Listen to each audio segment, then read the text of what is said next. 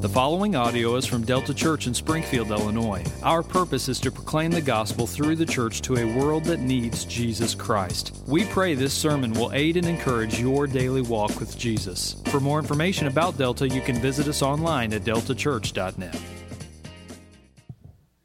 Good morning. The scripture reading for today is 1 Peter 3:18. If you are reading from the Black Pew Bibles in front of you, you can find it on page 955. So when you are ready, please stand for the reading of God's Word.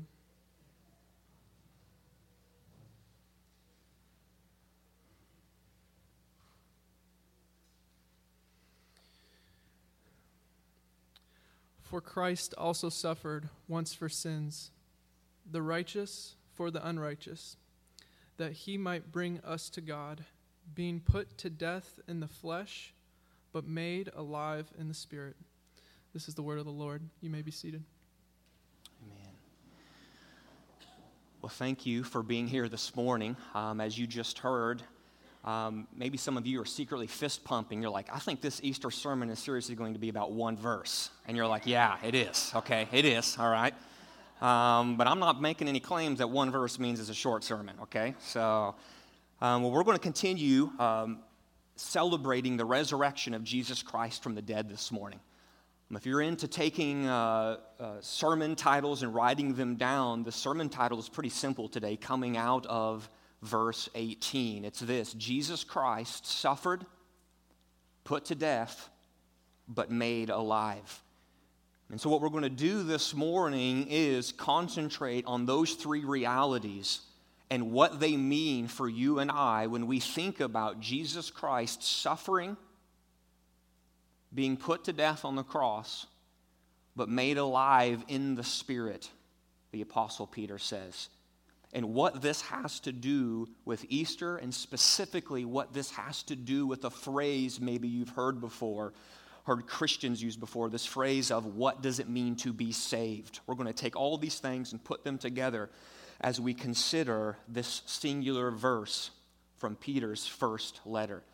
But before we do that this morning, we need to pause and we need to pray.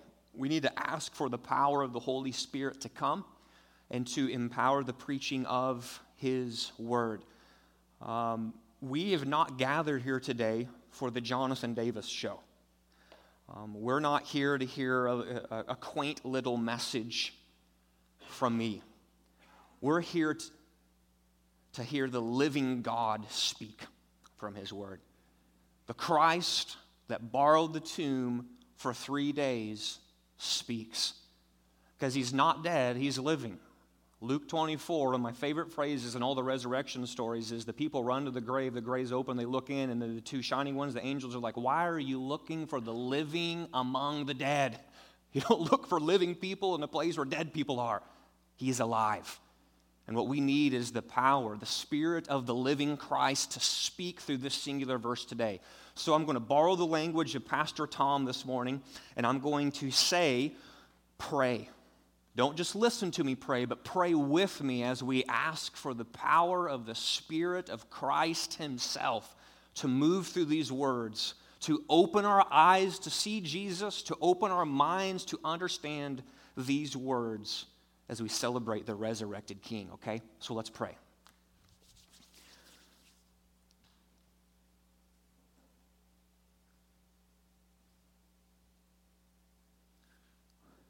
O death, where is your sting? O hell, where is your victory?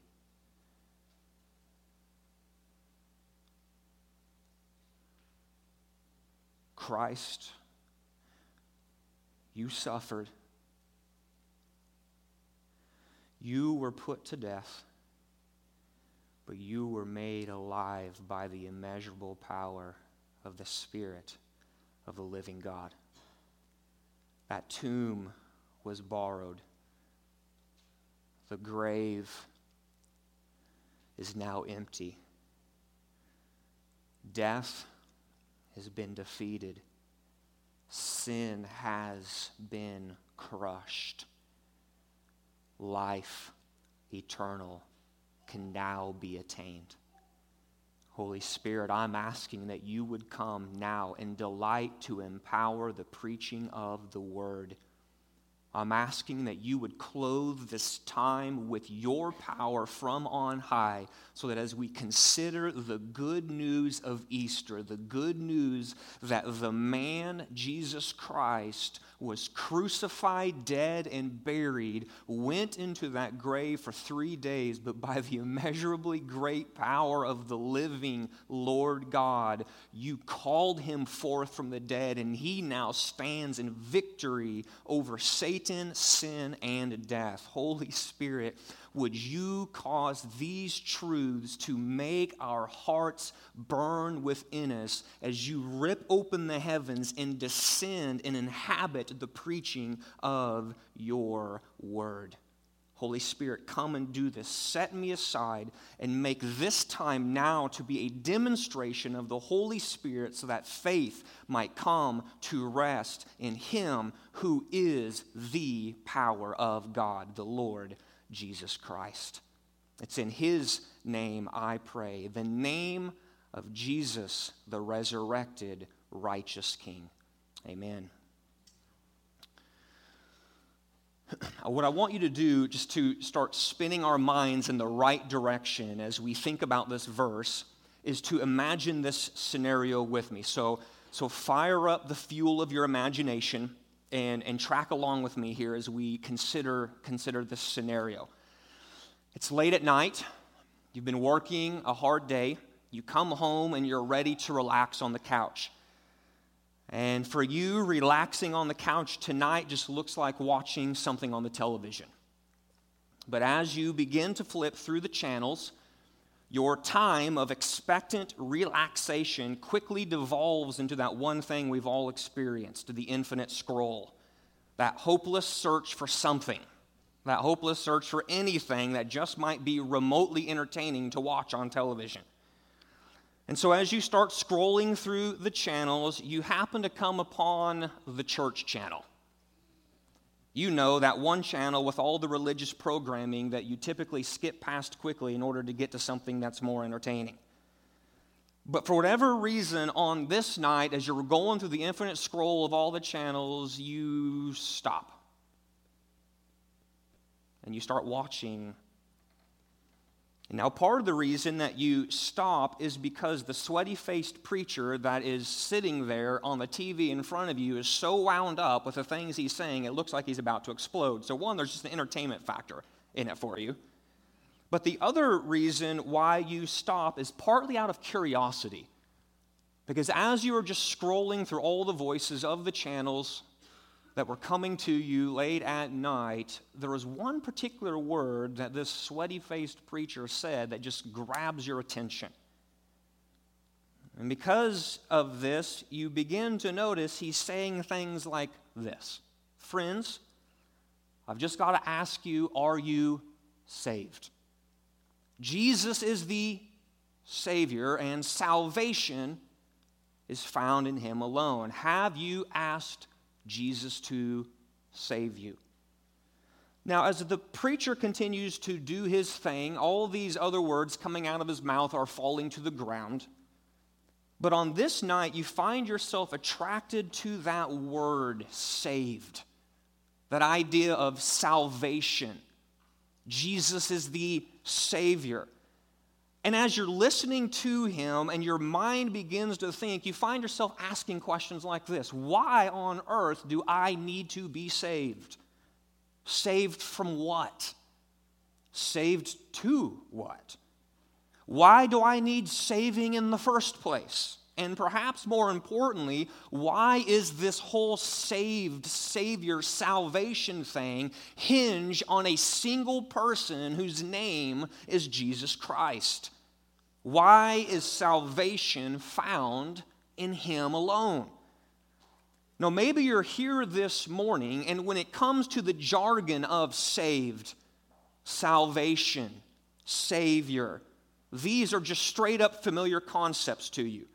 You've grown up in church, you've heard preachers say words like this. Maybe you've had a grandma or a grandpa or an aunt or an uncle or a mom or dad explain these concepts to you. You hear the words and they sort of roll off you like water off a duck's back because you've just heard them before and you know what they are about. Or it could be possible that you're here this morning and you've heard words and phrases like this: saved, salvation, Savior. But the more you start to think about it, you're like, I don't know that I've ever really wrestled with those questions. I've heard preachers talk about my need to be saved, but I've never asked, saved from what? Why do I need to be saved? Or perhaps you're here this morning and you just have no church background at all. Because when it comes down to it, you hear words like this: saved, salvation, and Savior. It just doesn't land on you in any particular way. Because you just really, honestly, truthfully have no category for it. No one's ever really said these words to you. No one's ever really explained these words to you. Perhaps when you start thinking about it, you can remember and go back in time to school when your friend in high school perhaps asked you these similar questions about saved and is Jesus your Savior and stuff like this. But in all honesty, when your friend was talking about that in high school back in the day, you didn't care about it then. And you honestly just don't care about this whole saved idea now as you're sitting on the couch scrolling through the television stations. But what you need to know is this: whether you find yourself in any of the above categories here this morning, or you're here in some category altogether different, you need to know that you're not in a bad place for wrestling with this idea of what it means to be saved. It's a good thing that you're wrestling and thinking about these words. Now, as a matter of fact, it's a good thing that you're here this morning as we celebrate Jesus raised from the dead, because woven into the very fabric of Easter is the idea of why every one of us must be saved. You see, Easter Sunday is all about Jesus Christ.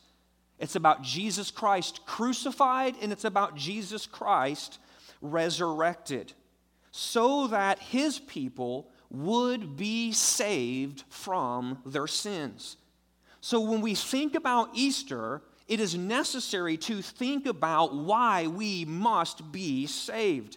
And if we're going to grow in our understanding of just this whole biblical idea of what it means to be saved, and more importantly, why this need to be saved applies to every single one of us here this morning, then we must turn our full attention to the suffering, to the death, and to the resurrection of Jesus Christ. And guess what? 1 Peter chapter 3, verse 18 does this very thing for us. And so when we turn your attention to verse 18, maybe you've got it pulled up on your phone, maybe you've got your own copy of Scripture that you brought with you, or there's even hard-backed black Bibles that are floating around you in the seats, and maybe you grabbed a copy of those. What we're going to do is we're going to zoom in on verse 18. And as we look at verse 18, what we're going to see is that it has something to say to us about Easter, and it has something to say to us about this whole saved idea. In particular, two key truths show up, and the first truth is this: Jesus suffered for your sins. Jesus suffered for your sins. Just look at what Peter writes in the front half of verse 18. He says, "For Christ also suffered once for sins, the righteous for the unrighteous." In the front half of this verse, Peter is giving us the who of Easter. All right, he's giving us the who of Easter. He is telling us in the front half of verse 18 who we are, and he's telling us in the front half of verse 18 who Jesus is. Apart from the saving work of Christ, every man, every woman, every child falls into the category of what Peter calls the unrighteous. And according to the Bible, to be unrighteous is to not be right with God. It's to not have acceptance before God. The Bible also clearly says this unrighteousness is a universal condition. It's not just a category for rapists. It's not just a category for murderers. It's not just a category for racists, but it's also a category for religious, moral do-gooders and everyone in between. Part of our temptation is to look at the world around us and say, you know what, I'll buy into this category of people being unrighteous, but it's for all those really bad people out there. It's for those rapists and the racists and the murderers and those really awful people who do really bad things. But the Bible clearly says that the common denominator that unifies all of humanity, past, present, future, man, woman, rich, poor, black, white, is that we are unrighteous before God. You see, left to ourselves, apart from God's saving grace, we are all under sin. Romans 3 says there is no one righteous, not even one. Why? For all have sinned and fall short of the glory of God. Describing this same universal condition with a set of words that's a little bit different, but driving at the same idea, is the Apostle John. The Apostle John wrote the Gospel of John, Matthew, Mark, Luke, John. And you can go to the end of the New Testament and find 3 letters that he wrote: 1 John, 2 John, and 3 John.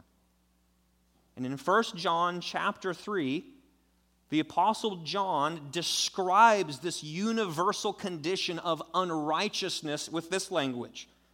He says, listen, everyone who makes a practice of sinning practices lawlessness, for, here it is, sin is lawlessness. So what does he mean by this? What he's saying, in other words, when he describes that sin is lawlessness, John is saying that anyone who breaks God's law is guilty of sin. And so what you can do is go back into the Old Testament to something as simple as the 10 Commandments, a list of 10 of these big ones, God's law, and you can start going through them. Have you ever lied? Like, I'm not talking like big whopper lies. I'm talking about like when you told your wife this morning she looked good before she came here, and you're like, yeah, but not really. Right? That's the small lie. Brady's like, not me, bro. He's like, that wasn't me over here, man. All right, so how about this one? You shall not steal. And you're like, man, like I've never stolen any objects before, but have you ever just maybe stolen time from your employer? Your lunch break is 12 to 1, but you came rolling back at 1:15 because you're like, what's 15 minutes? You're a thief. You stole 15 minutes from your employer. Or how about this one? You shall not murder. And so almost, hey, man, I've never killed anybody. But you jump into the Sermon on the Mount in Matthew chapter 5, and Jesus says this whole you shall not murder thing, it's more than just sticking a knife in somebody and taking the life of someone physically. It's at the heart level. And some of us know what it is to murder somebody in our heart. To hate them so bad where it's as if you're murdering them repeatedly. Some of us know what it is to murder somebody with our tongue. Because they got us so angry, we shot out words that were like a dagger and we stabbed them to death with our words. Or how about this one? You shall not commit adultery. Now, some of us here would say, you know what, that's not me. I've never actually physically done that. But again, you go into Matthew chapter 5 and guess what? Jesus takes it down to the heart level again. He says, if you've broken the commandment, you shall not steal, and you stole that second glance of that person of the opposite sex, and you began to think about things in your mind of how you would like to interact with that person in a sexual way, you have committed adultery in your heart. Or how about this? Have you ever dishonored your parents? Or maybe you've taken God's name in vain. Or maybe you've broken the first commandment, which says, you shall have no other gods before me. and you've broken that first commandment by saying, you know what, like I don't have little idols and little statues in my house. I don't have any other gods before me. But if we stand back and look at the panorama of your life, you do have other gods before the living God, because money is your God. Power is your God. Sex is your God. Your job is your God. Your wife is your God. Your children are your God. So if you are here in this place and you're like, man, this isn't me. I can say all of these I haven't done. You go into the New Testament and some Old Testament professor came up to Jesus trying to stump him and said, hey, take that big fat chunk of the front half of the Bible called the Old Testament and boil it down for me. What does God want from me?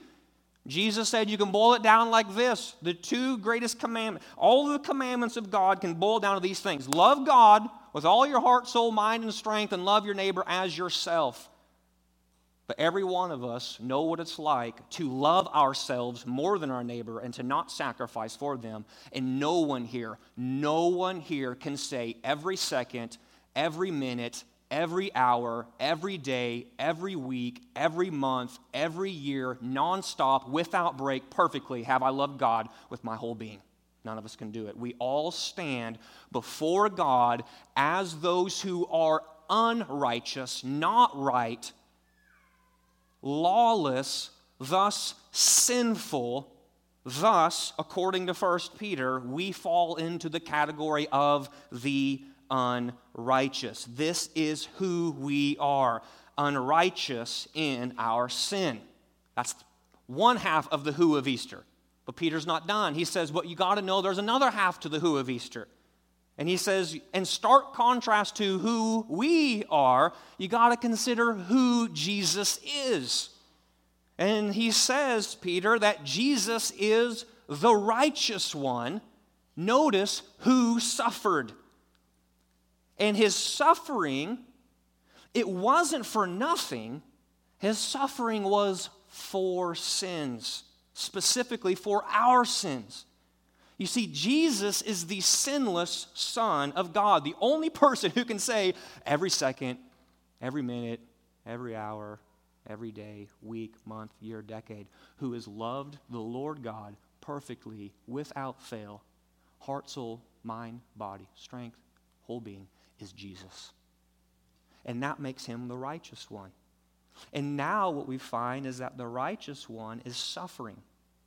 But notice that Jesus is the sinless Son of God. In every way possible, he is perfect. And in his perfection, he never once sinned. So in his suffering on the cross, you have to know that it was not a suffering for his sin, but it was a suffering for ours. We are the ones who deserve to suffer as the penalty for our sin, but at the cross, Jesus suffered in my place. He was despised and rejected by men. He was stricken, smitten by God, and afflicted. He was wounded for our transgressions. He was crushed for our iniquities. He was betrayed. He was struck. He was abandoned. He was condemned. He was denied. He was accused. He was mocked. He was reviled. He was crucified as the Lord laid on him the iniquity of us all. And it's this suffering once for sins which prompts the question, why? Why? Why the suffering? Why the crucifixion? Why the cross? See, you have to understand the who of Easter, unrighteous sinners, the righteous sufferer, in order to begin to grasp the why of Easter. And Peter says, I've got an answer for you concerning the why of Easter, and it's this. Jesus suffered on the cross so that Jesus can bring you to God. This is the why of Easter, so that Jesus can bring you to God. You see, Christ, the righteous one, suffered once for sins, as the verse continues, so that he might bring us to God. Listen, Christ suffered and died to pay the price for sins. To pay the price for sins fully, to pay the price for sins finally. He who was righteous and without sin took the place of unrighteous sinners, so Paul says, that in Jesus Christ we might become the righteousness of God. So do you see, this is why Jesus went to the cross and suffered for your sins. His purpose was to bring you to God. And this, says Peter, is exactly what Jesus accomplished in his death. The judgment of God against your sin separates you from God. Do you see this? The necessary separation of a holy God and unrighteous sinners, it has to be. Because God can have nothing to do with sin.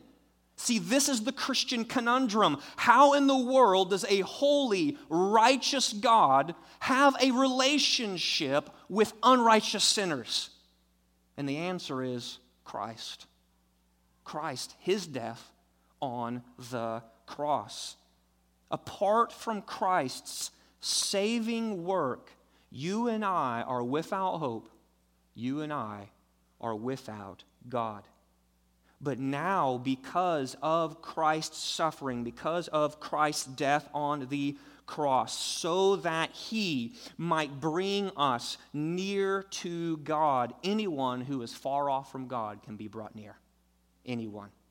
No one is beyond the saving arm of the God who suffered and died for sinners. Nobody.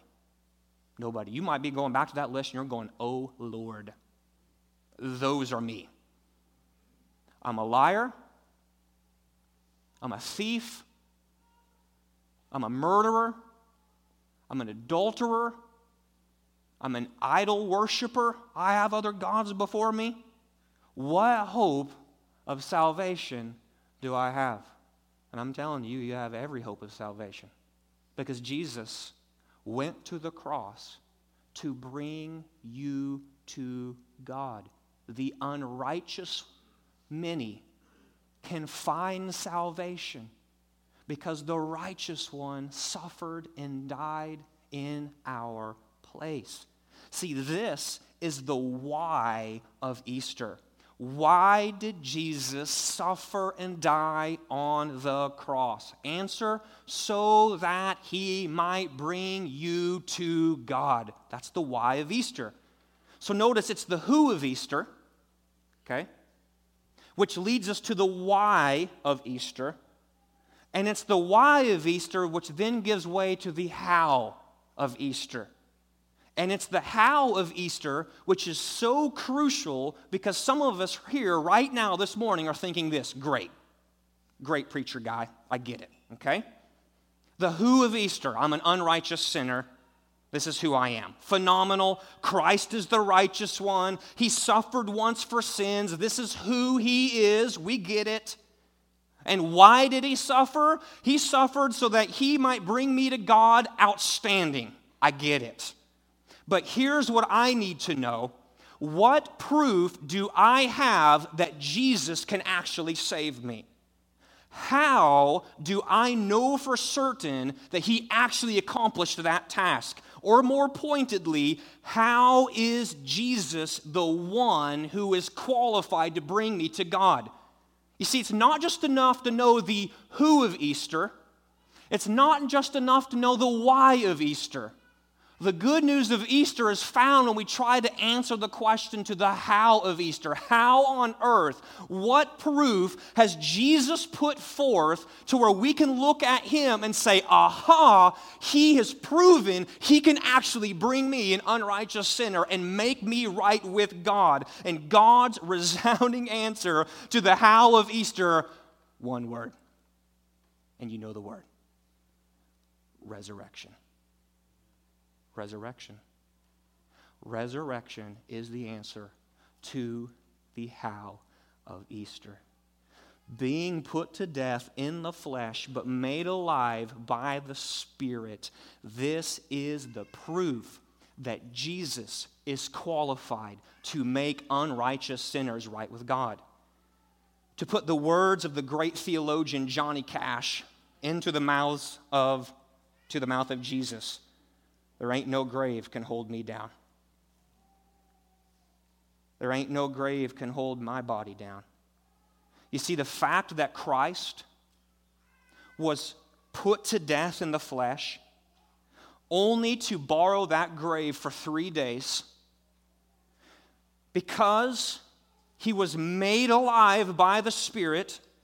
It's like the Apostle Peter has a giant flag and he's sitting here waving it going, this is the proof. This is the proof. Dead men don't usually go into graves and come out of it. Up until Christ and ever since Christ, dead men die and stay in graves. But Jesus is the one who died only to borrow a grave and then to walk out of that grave 3 days later. And that singular truth which distinguishes, I would agree with Tom, Christianity from every other world religion is this: God took on flesh, came to earth, the righteous one, to suffer and die in our place on the cross. He took the penalty for sins, which is death, and he actually died. And so then he goes into the grave because that's where dead people go. But if someone could actually walk out and say the wages of sin is death, baloney. I'm going to defeat death as the proof that I have power over sin. This is the person who can then say, I am the one qualified to look at you, unrighteous sinner, and say, come to me, because I can bring you to God. It's resurrection. This is the good news of Easter. Resurrection. This is what makes you for certain that you can have a right standing with God. By the Spirit, God made Christ alive. And when Jesus was crucified, you just simply got to understand that he died in your place.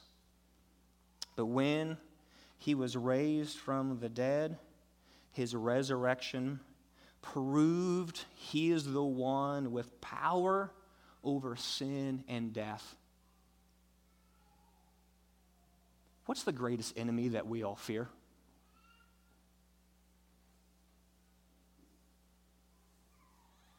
What's the greatest enemy? It's death. It's death. Some of us have been closer to death than others. And when you're staring at death and you whiff the aroma of death, it's in those moments your soul is crying out. I'm so glad someone's beaten death. I'm so glad that someone has walked out of the grave. I'm so glad his name's Jesus. I'm so glad he's the righteous one. I'm so glad he's the one who can bring me near to God because I can't bring myself. That's the implication of Easter. We have a problem. The problem is I need to be brought near to God. I need to be saved, but I cannot save myself. So when the sweaty-faced preacher on the church channel is screaming, has Jesus saved you? What he's saying is this: listen, there's an implicit problem in the question. The very thing I'm asking, you cannot do for yourself, which is why we need somebody who has done it. Enter Easter. Enter resurrection. Enter borrowed tomb, empty grave, death put to death, sin crushed, life eternal. There in the ground his body lay, light of the world, by darkness slain. Then bursting forth in glorious day, up from the grave he rose again. And as he stands in victory, sin's curse has lost its grip on me. Listen, this is the good news of Easter. It's the good news of resurrection. The death of Jesus put sin to death, and his victory over the grave is the proof that uniquely qualifies Jesus to be, listen, the Savior who saves unrighteous sinners. This is going all the way back to the whole little illustration of the TV thing that we're talking about. These are the answers to the questions right here. The proof that uniquely qualifies Jesus to be the Savior who saves unrighteous sinners is that Jesus is not a sack of bones in a Palestinian grave. That grave is empty. And so the question comes down to this. Do we got any sinners here today? Are there any sinners here today? Are there any unrighteous folks far from God who need to be brought near to God today? Is there anyone here this morning who needs the resurrected Savior to save them because they are the unrighteous sinner who needs to be brought near to God? I've got no other answer for you but the words of the Scriptures which say, now is the day of salvation. Now is the day of salvation. For your sake, listen, personalize this. This is just 2 Corinthians chapter 5, verse 21. This is a verse in the Bible, but I'm wanting you to personalize this and hear it and receive it. For your sake. Not the rapist's sake. Not that racist that you know down the street. Not for his sake. For your sake. God made Christ Jesus to be sin who knew no sin. Why? So that in him you might be right with God. So your Easter this morning, as you consider the who, the why, and the how of Easter, is to ask, do I see myself in the realities of what we've just been talking about? You're either here this morning and you've said, oh man, John, you got to know, man, I've run hard after these things.